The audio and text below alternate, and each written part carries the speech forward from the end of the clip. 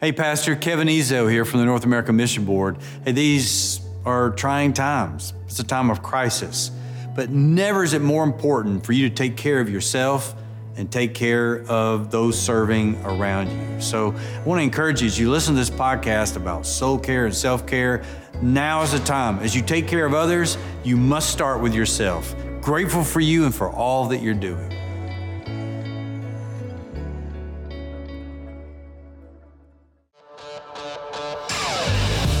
Welcome to Quick Takes with Kevin, a weekly podcast about leadership, life, and ministry with Kevin Ezo, president of the North American Mission Board. Each week, Kevin will be focusing on how pastors can keep their souls healthy in the midst of the demands and challenges of everyday life. Now, here's your host, Kevin Ezo. I'm Kevin Ezo, president of the North American Mission Board, and with my very good friend Ted Traylor, who's pastor of Olive Baptist Church in Pensacola, Florida. For how long? Be October, 29 years. 29 years. And a long-time Bama fan. Yes, sir. It's a good time to be a Bama fan. Yeah, it's been 10 golden years. And don't mind spending some time talking about it. Well, we want to talk about chapter 24 in the book Refresh when it says saying yes before saying no. Mm-hmm. And as you know, man, you like to serve people. You're known as a servant type of a pastor, and want to typically say yes. But you have to have learned to say no, to guard your family time, or your own private time with the Lord, and to be a leader, you've just got to learn to say no. What was the thing that helped you learn to say no in your life as a leader? Well, I'd say two things, Kevin. First of all, I got, they have these seasons where all this stuff comes at you. Right. And you say yes, yes, yes, yes, and then all of a sudden you're just kind of hollow, and you're really not doing your best. So I don't know if it's burned out or it was just, I was just too much. Yeah.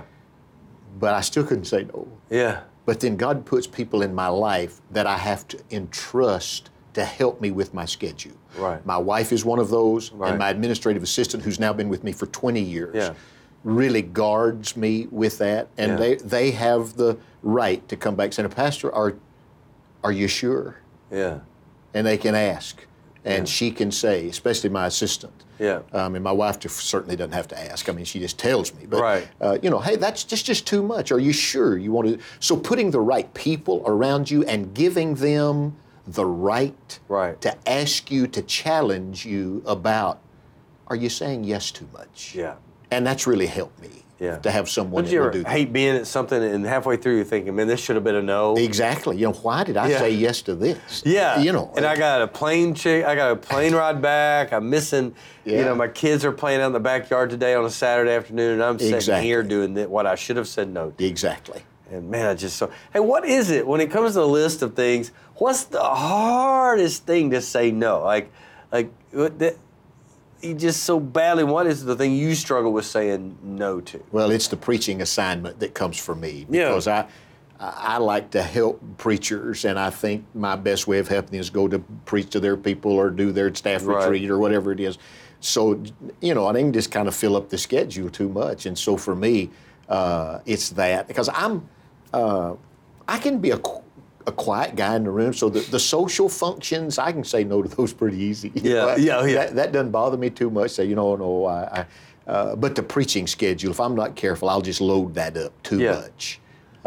Well, tell me, Ted, you're smart. You probably don't always just say no. Give a pastor a few tips on how to say no without saying no. Well, that's good. Because in my life, that's on my schedule. Sometimes you say, "Hey, I'd love to, but I have something to schedule." And I tell you, if you write legitimate things on your calendar, there you go. That's what I was thinking. You got your son's ball game or whatever. Right. Well, that's a legitimate conflict. Right. And to say, I already have something that day, and that something may be that your granddaughter's 5th birthday party is that day. And by the way, last year, I didn't write it down, and on my granddaughter's 6th birthday, I had scheduled this deal at the church that I just, and I didn't write it down. And you talk about, I was toast. Oh my word, you were. So I had to come late to the party, And it wasn't good. No. And you still remember it. Oh, I do. You still feel bad. Yeah, and everybody's forgiven me except my granddaughter. Yeah. And so those things are legit, and to put those there, then you can honestly look at a guy and say, I'd love to come, but I just can't. I have a previous engagement. Well, see, I had a preaching engagement. My first grandson was going to be born. Of course, those are things you can't predict. Sure. My daughter goes to the hospital on Saturday. And I remember calling the guy and saying, look, I know it's tomorrow, but it's my first grandson. If there any way at all, you let me beg out of this and you preach and let me stay here for the birth of my grandson. And he was so gracious to do that. And, my son's name's Cohen. He's going on 4. I don't remember the name of the pastor or the church. But I'm so grateful sometimes to make those decisions to fix Kevin, it. I had, on February 26th, my father died. Yeah. I was preaching in Yazoo City, Mississippi. I was there for a weekend. And the call came that he had had the heart attack, and it was all but I knew that he had not made it. But I'd preached the night before, and I was scheduled. It was like 3 o'clock, and I was supposed to preach at 6. And so I called the pastor, and there was something in me that I wanted to say, well, can I just preach and then leave? Well, I didn't need to preach and then. I needed to leave then and go be with my mother. Yeah. But there was this guarding my image, in front of, and it just, and he said, no, Pastor, you've got to go. And he just released me so graciously. Yeah.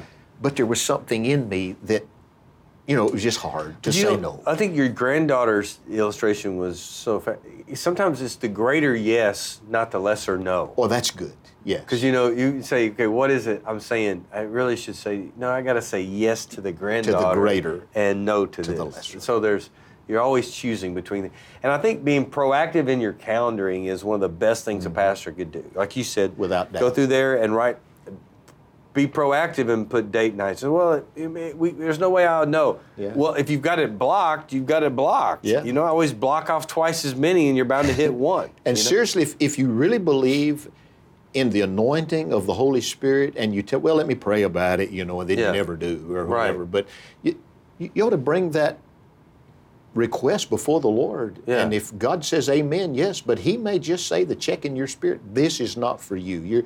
And really get the freedom of the Spirit of God to go and do whatever it is that this request comes. Yeah, I encourage you. I remember one time I put a priority of people in my life. And sometimes, we're such a people pleasers. We want to please everybody. Mm-hmm. And sometimes, we would please people lower on that list and look over the people that are closest to us. Yeah.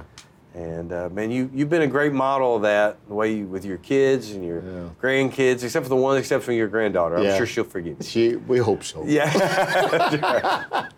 Well, man, I love you. So grateful for your example. And pastors, anything you can learn from Ted Traylor, you definitely want to implement. He's one of the finest. Thanks for listening today. Thanks for joining us for Quick Takes with Kevin. Each week, Kevin will visit with pastors and leaders as they talk about the challenges they face and the lessons they've learned in balancing faith, family, and ministry. Thank you for being with us.